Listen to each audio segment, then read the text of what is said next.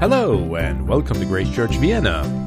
Today we have Hans-Georg Hopper here with us who will take us through the story of Jesus healing a blind man that we find in the Gospel of John chapter 9. But was the blind beggar the only blind man in the story, or were others blinded in other ways, probably even more severely? And why did a positive thing like healing a person become such a problem for many involved?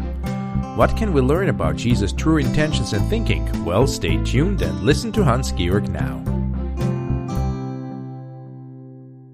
Well, another Sunday. It's great to be with you folks here and sharing together in the name of our Lord Jesus.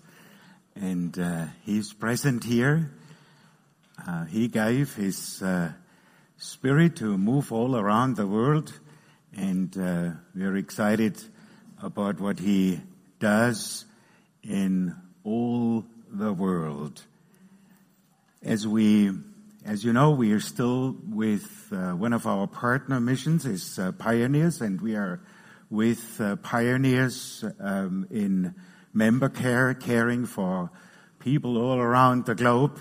Not only people sent out from Europe, but elsewhere. We get all sorts of inquiries from down under, from the States and everywhere. So welcome, my colleague. Don't know, are you also with Pioneers or? World Venture, welcome, yeah. So you don't challenge us with Pioneers. It's great, to work together for the same great desire to serve the Lord Jesus. And as we write newsletters, and every month we write a newsletter with a very small paragraph, that is given from the Word of God. And this month it was Colossians 1:15, where Paul writes about the picture that God has given us through the Lord Jesus. And as we prepared ourselves, we came across of a Greek word that is used there, and that is a very well-known word for all of you, at least for those that use computers. Is there anybody here that doesn't use computers? I can't see a hand here, and for those that are listening, well, here we are in Vienna. All of us are using computers. And there is a word that is used in the Greek original language, and that is called an icon. Do you know what an icon is? You download a certain program, and then you get an icon. Whenever you look at your mobile, you tip that icon, and then the whole world opens up, It's incredible when you open up an icon what can happen. And that's exactly what God gave us in Jesus. He opens up a whole new world. He opens up His world, and we need eyes to see, hearts that are open for His Word. And that's our prayer. As we came from Burgenland this morning, we prayed earnestly that again and again, not only to us, but specifically to us, that this Word of God may be open our heart and mind and spirit for the realities of the living God. And I am always excited, get ready for Sunday service. I usually, as you know, we're living in Eisenstadt, and our ministry is quite a wide one. So we are engaged in all sorts of things, not only with Pioneers, but also locally, nationally and internationally. So, but when we are invited to come to your place, Saturday is just for Grace Church. And I'm always excited to sit down on a Saturday just to get prepared. And may I just take the opportunity to say thank you for this very opportunity, because then I need to dig really to the deep end, and that's always a great privilege for myself. But because oftentimes in the day-to-day work, there is a kind of way that you don't get too deep at times. I must confess that. But, coming here, that's a great opportunity to dig deeper. So thank you so much for that very specific opportunity again. Now, recently I was made aware of a book from Helen Keller. Authentic books that talk about life story are always quite exciting. And she wrote a book at the turning of the century, The Story of My Life. At only 19 months old, after a severe illness, Helen Keller became blind. And not only blind, but deaf, and soon afterwards even unable to talk, to speak. Yet, through the patient work of one dedicated person, Helen was able to make a very meaningful contribution to the world through writing, teaching, and an inspirational example. In one of her memoirs, Keller records endless days of anticipation and despair, waiting for someone to draw her out. Then she describes the day she first met the person who would do just that. Lifelong friend and teacher, Anne Sullivan. Have you ever been that's what she writes, have you ever been in a dense fog when it seemed as if a tangible white darkness shut you in, and the great ship you are moving about, tense and anxious, groped the way towards the shore and plummet and sounding line, and you waited with beating heart for something to happen? It was like that ship before, that's what she is writing, my education began. Only I was without compass or sounding line and had no way of knowing how near the harbor was. Light. Give me light, was the wordless cry of my soul, and the light of love shone on me in that very hour. I felt approaching footsteps. I stretched out my hand as I supposed to my mother. Someone took it, and I was caught up and held close in the arms of her who had come to reveal all things to me, and more than all things else, to love me. This tender meeting between teacher and pupil in March 1887 was the turning point to reveal all things to me, and more than all things else. That was this love. And as we look, as Helen Keller describes her situation, as we look at the Bible passage this morning, the blind man in John chapter 9 had a similar encounter. For years and years and years, he sat in the streets, a castaway from society, his soul aching for the touch of light and love. And then one day he heard the approaching footsteps of Jesus, who with a touch of compassion gave him new eyes. Now, what was the case and what was the cure? Few afflictions are more difficult to bear than blindness. And in Jesus' day, a blind person held little hope for anything more than a lifetime of begging.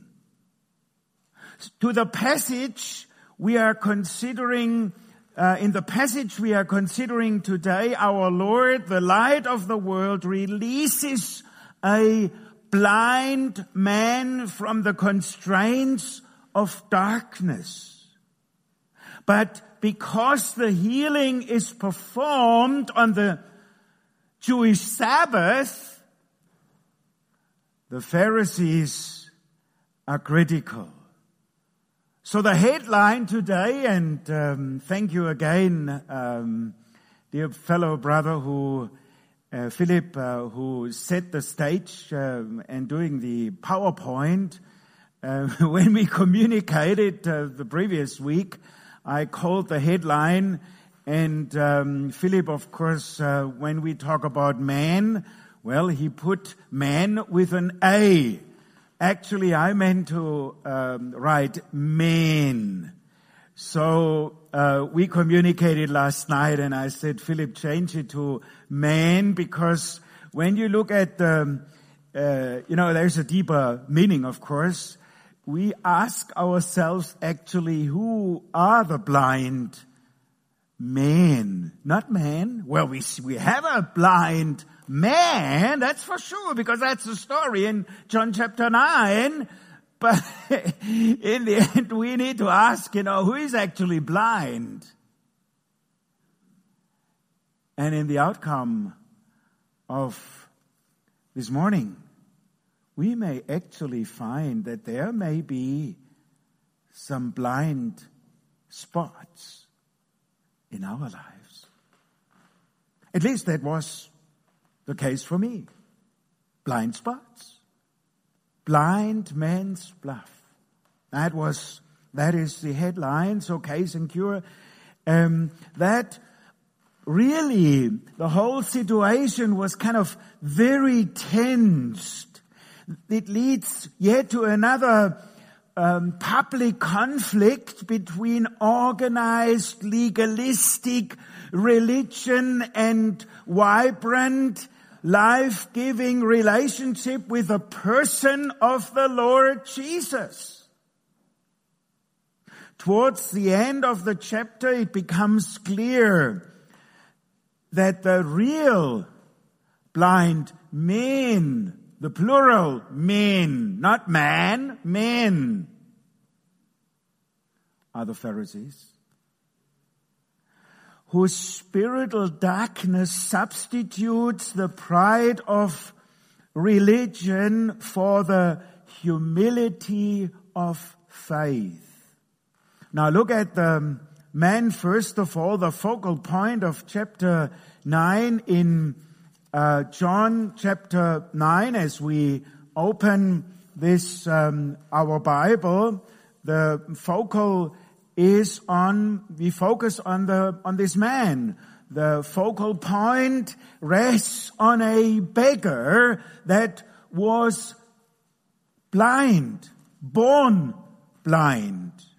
We read in chapter 9, verse 1, as Jesus was walking along, he saw a man blind from birth.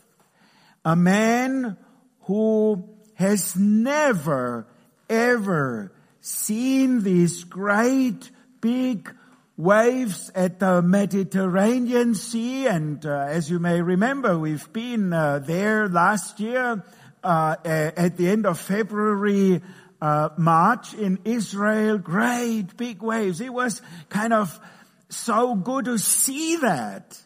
Great to see that. But here, this blind beggar, he has never seen it.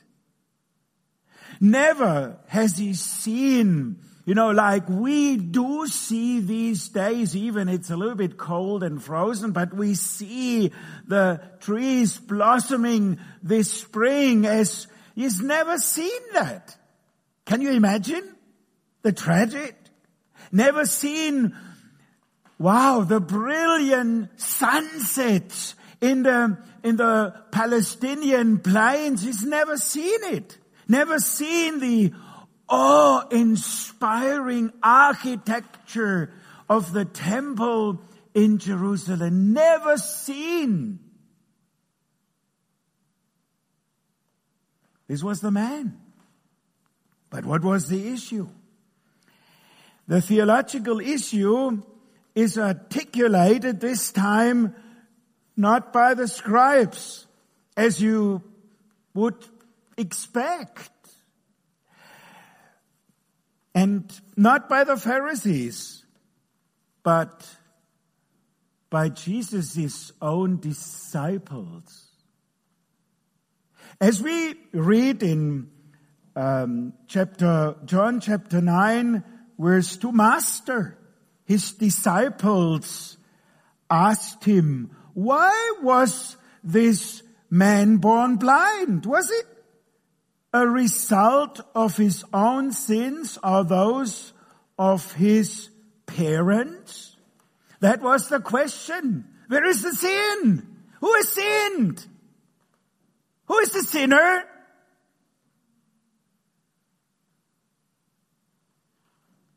Now their question was, of course, logical. In those days, it was commonly taught that a fetus could commit sin while in the mother's womb. Whether we accept that now with what we know, and we have a doctor in our midst, at least one, I don't know, some nurses there maybe as well, Well, David, I think you would certainly object to that, would you? Kind of, huh? Well, in these days, they said a fetus could commit sin while in the mother's womb, and that its kicking indicated its sinful state. Imagine. The Torah, the book of traditional Jewish laws, claimed that it was also possible for God to impose judgment of the parents' iniquity upon their children or grandchildren. That's what the Torah taught. So can you understand why the disciples of Jesus pointed fingers to this blind beggar? They wanted to know.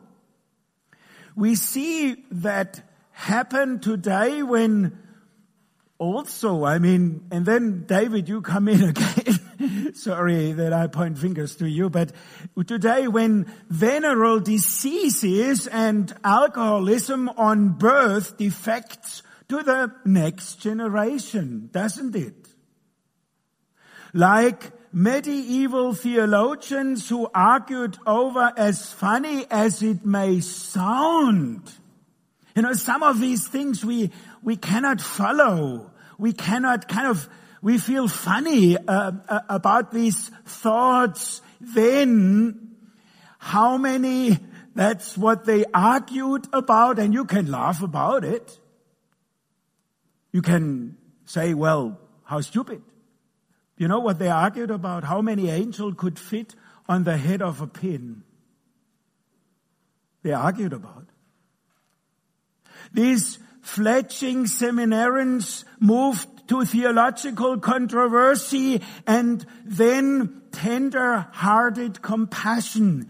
But instead of scolding his students, Jesus gives them a short lecture on who he is, on Christology. We are not having a kind of a Bible school here, but the teaching about Jesus, who he is Christology. So we are not here in a Bible college. We don't do that. But obviously it was important for Jesus to educate them who he is. And then in verse 3 to 5, we read, neither this man nor his parents sinned, said Jesus.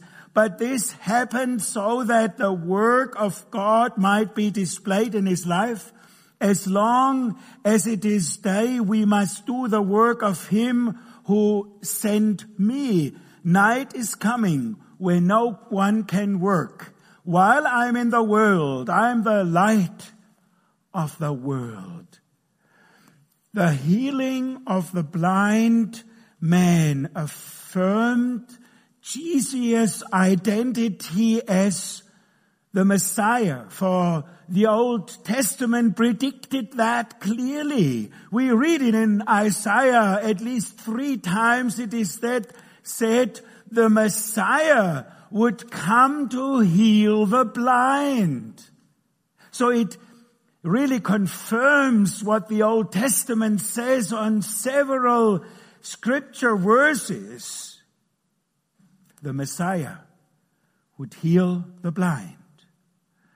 So we have looked at this man, we have looked at the case, and let's look also at the miracle that happened. The Bible records 3 times that the Lord Jesus used salvia to effect a miracle.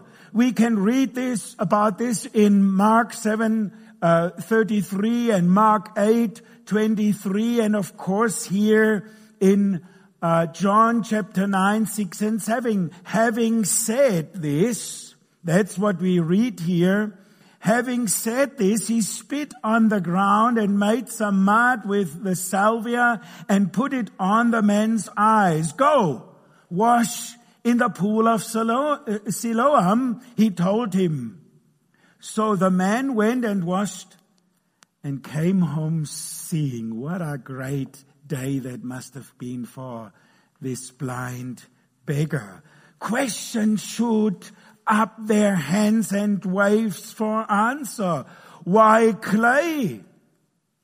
Why spittle? Why the pool of Siloam? But they drowned out by the jubilation of the beggar returning from the pool, seeing for the first time in his life. Can you imagine the kind of excitement? I can see. As we try to do some personal application, let's go back to Helen Keller's book, The Story of My Life. She talks about the dramatic moment when Anne Sullivan first broke through her dark, silent world with the illumination of language. Helen Keller writes, we walked down the path of the well house, attracted by the fragrance of the honeysuckle which it was covered. Someone was drawing water, and my teacher placed my hand under the spout. As the cool stream gushed over one hand, she spelled out the word water. First slowly, then rapidly. I stood still, my whole attention fixed upon the motions of her fingers. Suddenly I felt a misty conscious of something forgotten, a thrill of returning, though somehow the mystery of language was revealed to me. I knew that WATER meant the wonderful, cool something that was flowing over my hand. That living word awakened my soul, gave it light, hope, joy, set free. There were barriers still. It is true, that's what she's writing, but barriers that could in time be swept away. Certainly, this was how the blind man must have felt. He saw water for the first time as he washed his eyes in the pool of Siloam. Barriers that could in time be swept away. Just as the light of the world gave sight to the blind beggar, and just as the living word awakened the soul of Helen Keller, so Jesus can awaken your and my soul. Suddenly I see. Do you remember the day where you bowed your knees before the Lord Jesus and invited him to come into your life?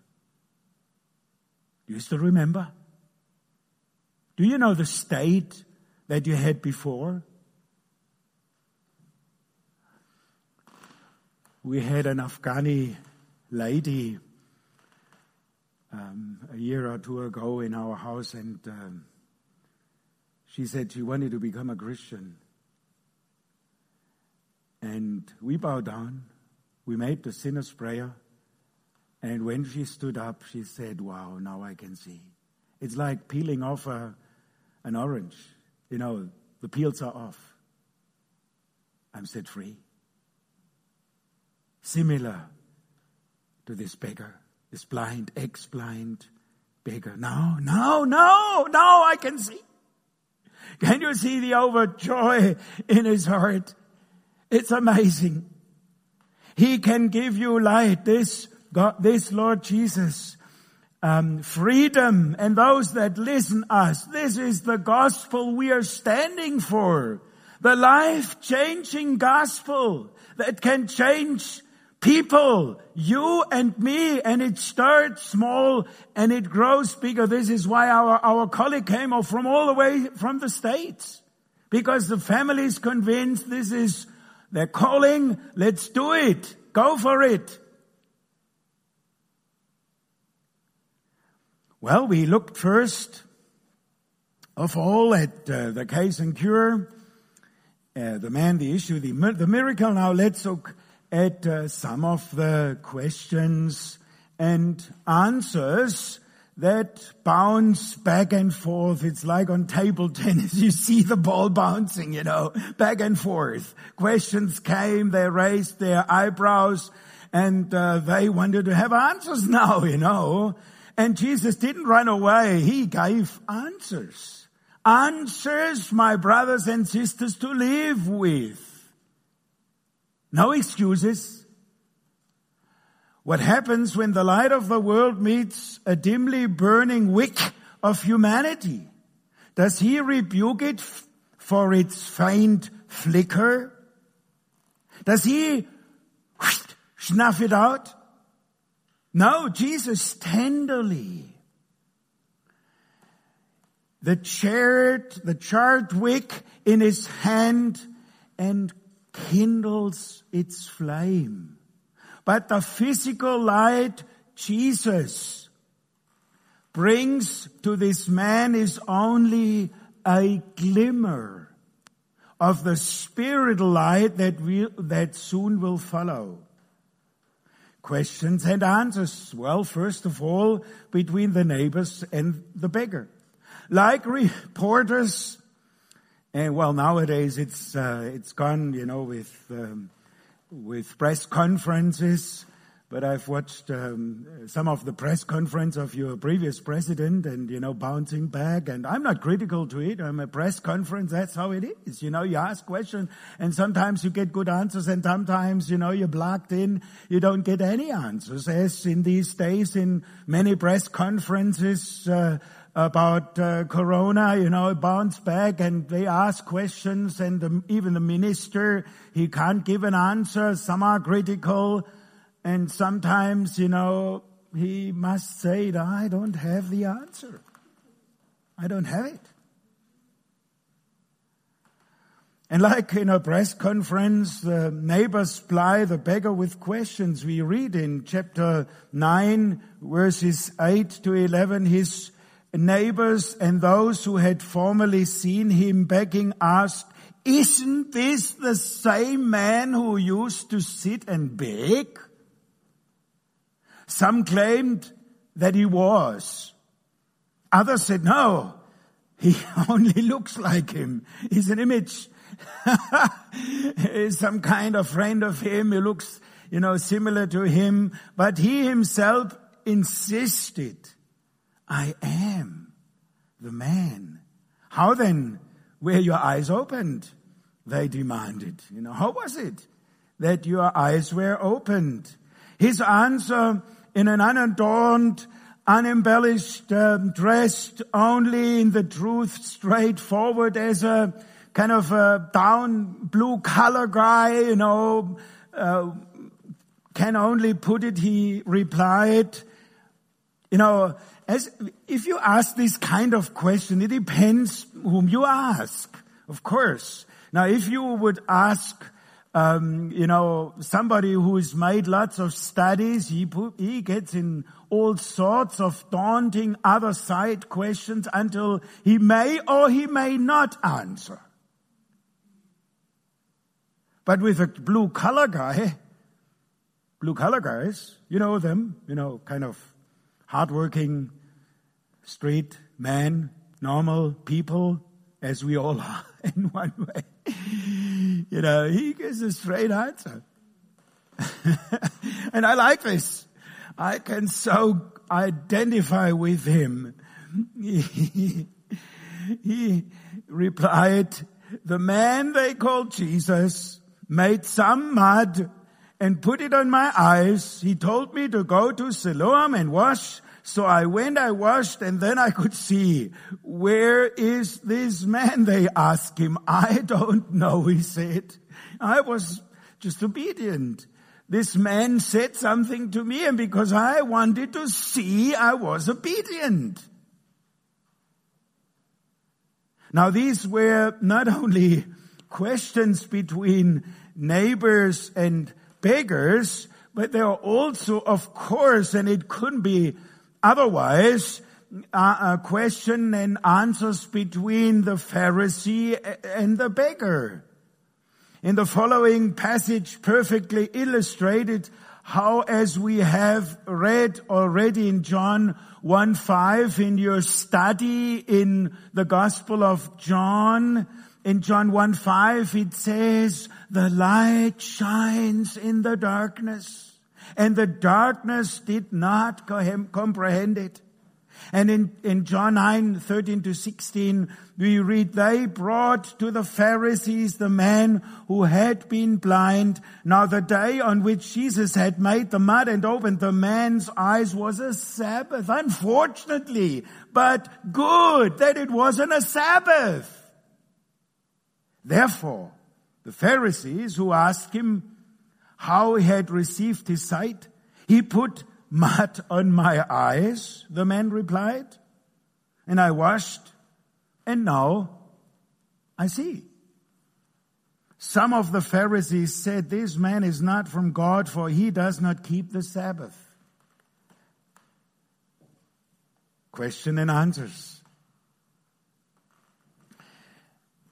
Just opposed to the newfound physical sight of the beggar is the utter spiritual blindness of the religious aristocracy of Jesus' time.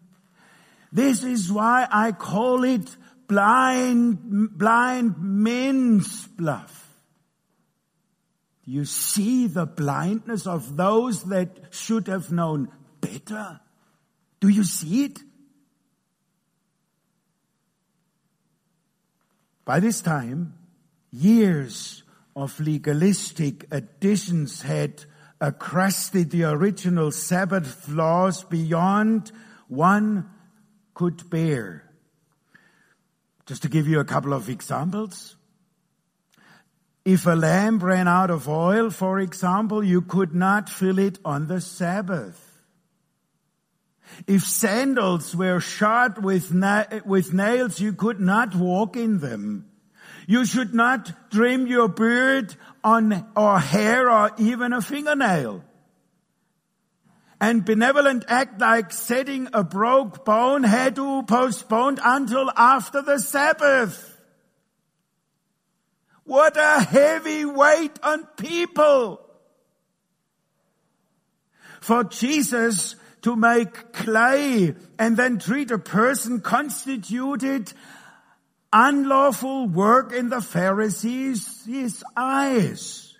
Jesus, however, indicated that the intent of the Sabbath regulations had been turned around 180 degrees, just to the opposite from what God wanted them. And he declared in Mark 2:27, he says, the Sabbath was made for whom?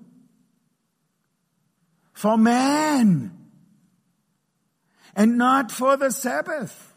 And not man for the Sabbath. But the debate soon shifts the focus from the issue of the Sabbath to the identity of this enigmatic miracle worker of Jesus. It goes to the very man people talk till this very day. In verse 16 and 17 we read, but others asked, how can a sinner do such miraculous signs? So they were divided. Finally, they turned again to the blind man. What have you to say about him? It was your eyes he opened. The man said just what they didn't want to hear at all. He's a prophet. And then, you can easily imagine how the tensions rose from there on. It was incredible. And the Jews, however, they were blind to the miracle. They interrogated the beggar's parents. We read that in verse 19 to 21. Intimidated by cross-examination and afraid to be excommunicated, the parents pleaded ignorance. They were in fear and trembling. They didn't want to name it. So the Pharisees returned to the beggar to witness stand. And then, he comes up with a reality. The second time they summoned the man who had been blind. Give glory to God, they said. We know this man is a sinner. He replied, whether he's a sinner or not, kind of blue collar reply again. And I like it. I so easily can identify with that kind of reply. Whether he's a sinner or not, I don't know. One thing I know. One thing I know. I was blind, and now I see. Wow. I was blind, and now I can see. What a great, dramatic testimony that is. No testimony is quite as compelling as of a changed life. Reading the Bible, I came across of Paul's testimony being 3 times in one book of the Bible, and that's Acts. I think I've mentioned it a couple of times already, and the importance of a personal testimony. Changed life are so attractive because it's authentic. You can't turn them around because they say the truth. This is what happened. I was blind. I now I can see as this Afghani lady. It's peeled off. My eyes are open. People can argue theology and dispute all sorts of interpretation of the Bible, but they are rendered speechless when confronted with the reality of a changed life. Your life changed. It is the unarguable apologetic. You can ask a word back as done in in an apologetic approach, you asked back, how did it come? Tell me more. To be a witness does not consist in engaging in propaganda, nor even in stirring people up, but in being a living mystery. It means to live in such a way that one's life would not make sense if God did not exist. That's a testimony. Certainly this could be said of the blind man's life after he met Jesus, and of so many people, and I hope dearly that this can be applied to you and me. That you can get out from here and say, I was blind, but now I see. It's peeled off. And here is the sin. You know, that Afghani lady said, look, this is it. She put her index finger to the peeled off orange. You know, this is what happened now this very moment. Isn't that exciting? And it can happen today. Praise God. It can happen still. It's still the same Jesus. He hasn't changed. Wherever you are and listening, this is what God can do.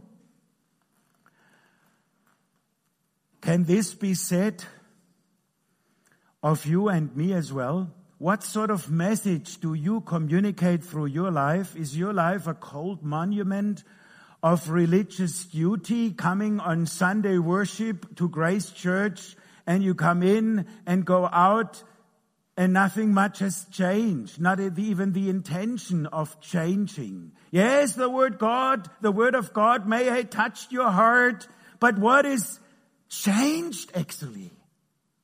What has changed?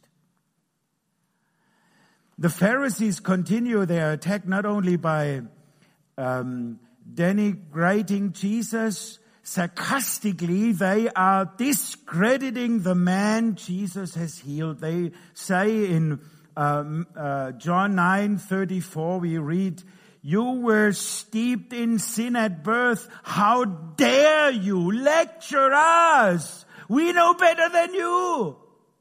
What is it? What can you tell us?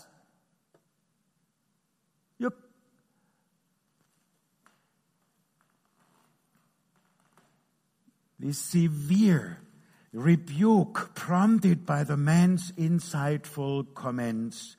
In John 9:30-33 we read, now that is remarkable. You who do not know where he comes from, yet he opened my eyes. We know that God does not listen to sinners. He listens to the godly man who does his will. Nobody has ever heard of opening the eyes of a man born blind. If this man were not found from God, he could do nothing. But in their blind pride, the Pharisees threw the formerly blind man out of the temple. They kicked him out and say, well, here is the door, get out. And then it's another pair. You know, we have pairs this morning. We talked about case and cure. We talked about question and answers. And lastly, let's talk about the real matter. Talk about belief and unbelief, because that may be found here in the midst of Grace Church as it can be found somewhere in the world as people listen from, I don't know where they listen to us this morning. It's a matter of belief and unbelief. The Jews cast him out of the temple, but the Lord of the temple found him. What a grace! More can happen. For the first time, the man born blind beholds the light of the world face to face. He could see the Lord. In verses 35-41, we read, Jesus heard that they had thrown him out, and when he found him, he said, do you believe in the Son of Man? Who is he, sir? The man asked. tell me so that I may believe in him." Jesus said, "You have now seen him. In fact, he is the one speaking with you." Then the man said, "Lord, I believe." And he worshipped him. He couldn't do otherwise. He worshipped him. That's what the Bible says. Jesus said, "For judgment I have come into this world, so that the blind will see, and those who see will become blind." Some Pharisees who were with him heard him say this and asked, "What? Are we blind too?" Hit the point. Are we blind too? Jesus said, "If you were blind, you would not be guilty of sin, but now that you claim you can see, your guilt remains." Wow, what a devastating judgment. John evidently wants us to see that the activity of Jesus as the light of the world inevitably results in judgment on those who naturally habitat its darkness. They oppose the light and they bring down condemnation on themselves accordingly. The other side of that coin is the restoration of sight to those who admit to their darkened condition and come out, as the blind man did, to embrace the light. Now, how do we at last, it's quite important for me to make some practical application. And I'm not a diplomat. I don't even apologize not being a diplomat. It is, with different cultures, you live in guilt. Cultures are divided in guilt and shame cultures, and in shame cultures you're not kind of direct. Well, I've been brought up in a different kind of culture in Germany, and Germans, as most of us Austrians know, they are very blunt and direct. One of the lessons I needed to learn while studying at All Nations in England, they pointed finger to us and said, "You Germans are non-diplomatic and blunt, direct, a hammer." They call a hammer, and a spade. So, I don't know whether I should excuse, but I may be very direct now. Where you may see some blind spots in your life. Well, we have people that you can confess afterwards. We'll be here. We have co-workers in Christ that are here, where you may confess, this is a blind spot in my life. So as we look at this, it's so important for me. Jesus can do and change every life. He will make it blossom. He is able to give you joy, give you a reason to live, a longing for a new day to come. The Word that became flesh, that incarnate Himself in your life and fill every dark corner with life. My fellow brothers and sisters, wherever you may listen, have you lately examined your spiritual eyesight? Have you examined?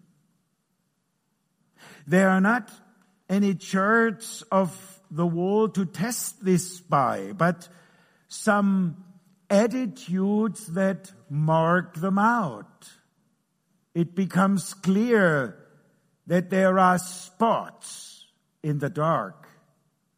May I ask you, it's so easy, as we've seen numerous times here, to point fingers with that big and long index finger, and to pointing to others, the index finger usually grows to 5 meters. And that's not what I'm doing, because 3 come back. But I'm compelled, and the Word of God, shows us that we examine our eyesight, as we do with the doctors every year with my eyesight. May I ask you to take a seat then, sit down, and let the Holy Spirit show you any symptoms of spiritual blindness that may be dimming our ability to see and follow the light of the world. Do you generally feel more comfortable by the book, keeping the rules? Where do you gain a sense of security? In doing things right or relying on God's love? Do you expect God to play by the rules in your life? Who is the main player?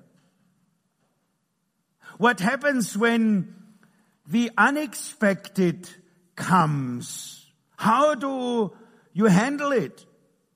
When other Christians try to talk to you about God from different angle than what you are used to, how do you respond to them? Do you grow into an argument? Do you maybe even shouting at one another? All things have happened, and I've experienced these kind of things. Are you open to learning, or do you feel threatened? Are you excited to discover something new? Do you respond angrily, rejecting both the person and their message? Are you willing to prayerfully reconsider your position? Do you find it difficult to admit your need? You know that we do lots of questioning with some of our missionary candidates. And one of the major questions that we ask, what do you favor to do? I don't know what you've been asked before you came here and joined the mission you joined. And the second question is just as important as the first one. What are the things that you don't like? And then it becomes clear. Because if we are honest, we tell what we don't like. But we men especially, we don't like that. We have muscles, we have brain, everything.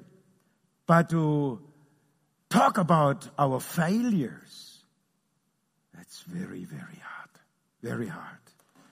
Well, the question is, anyway, how present is the compassion of Christ in your life? What else gives evidence to Christ's light in your life?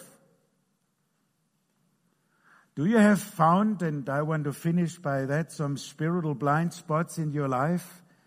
Well, it's time to confess, to say, yes, God, here I am. Here is a blind spot.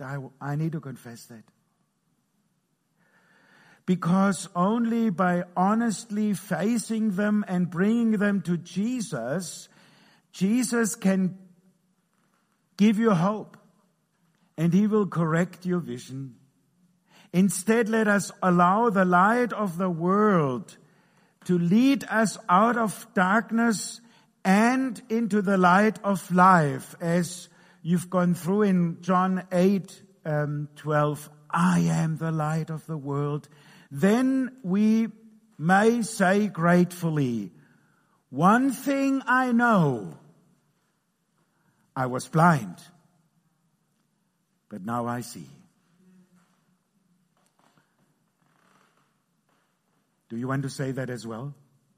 I was blind, but now I see. May this happen. This is my personal desire to us here and those that may follow us somewhere in the world, in India, Africa, or wherever. May you also come to that very conclusion. I was blind, but now I see.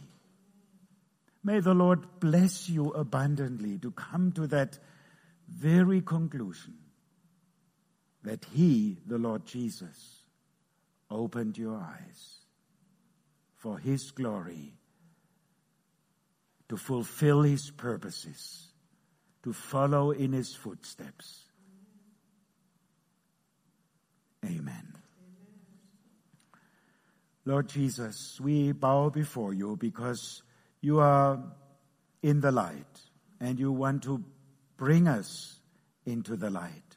We thank you that your word is light on our path. And thank you for the light that was shed on our path this morning, this day in April. Thank you that you are stronger than our unbelief, that you are stronger than any kind of sin.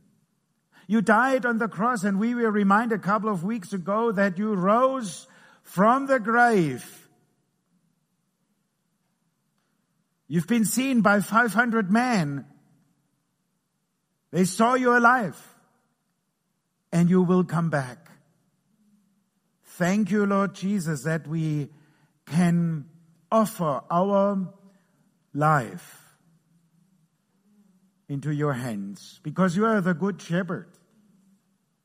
You know all our needs, even the needs that we do not articulate, we do not want to talk about, yet you know them. Thank you that we can confess.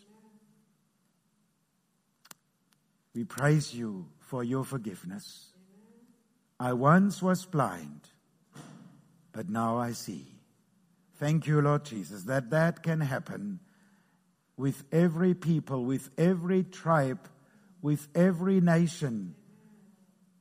Thank you for your power and glory. Thank you for your presence. In Jesus' name we pray, amen.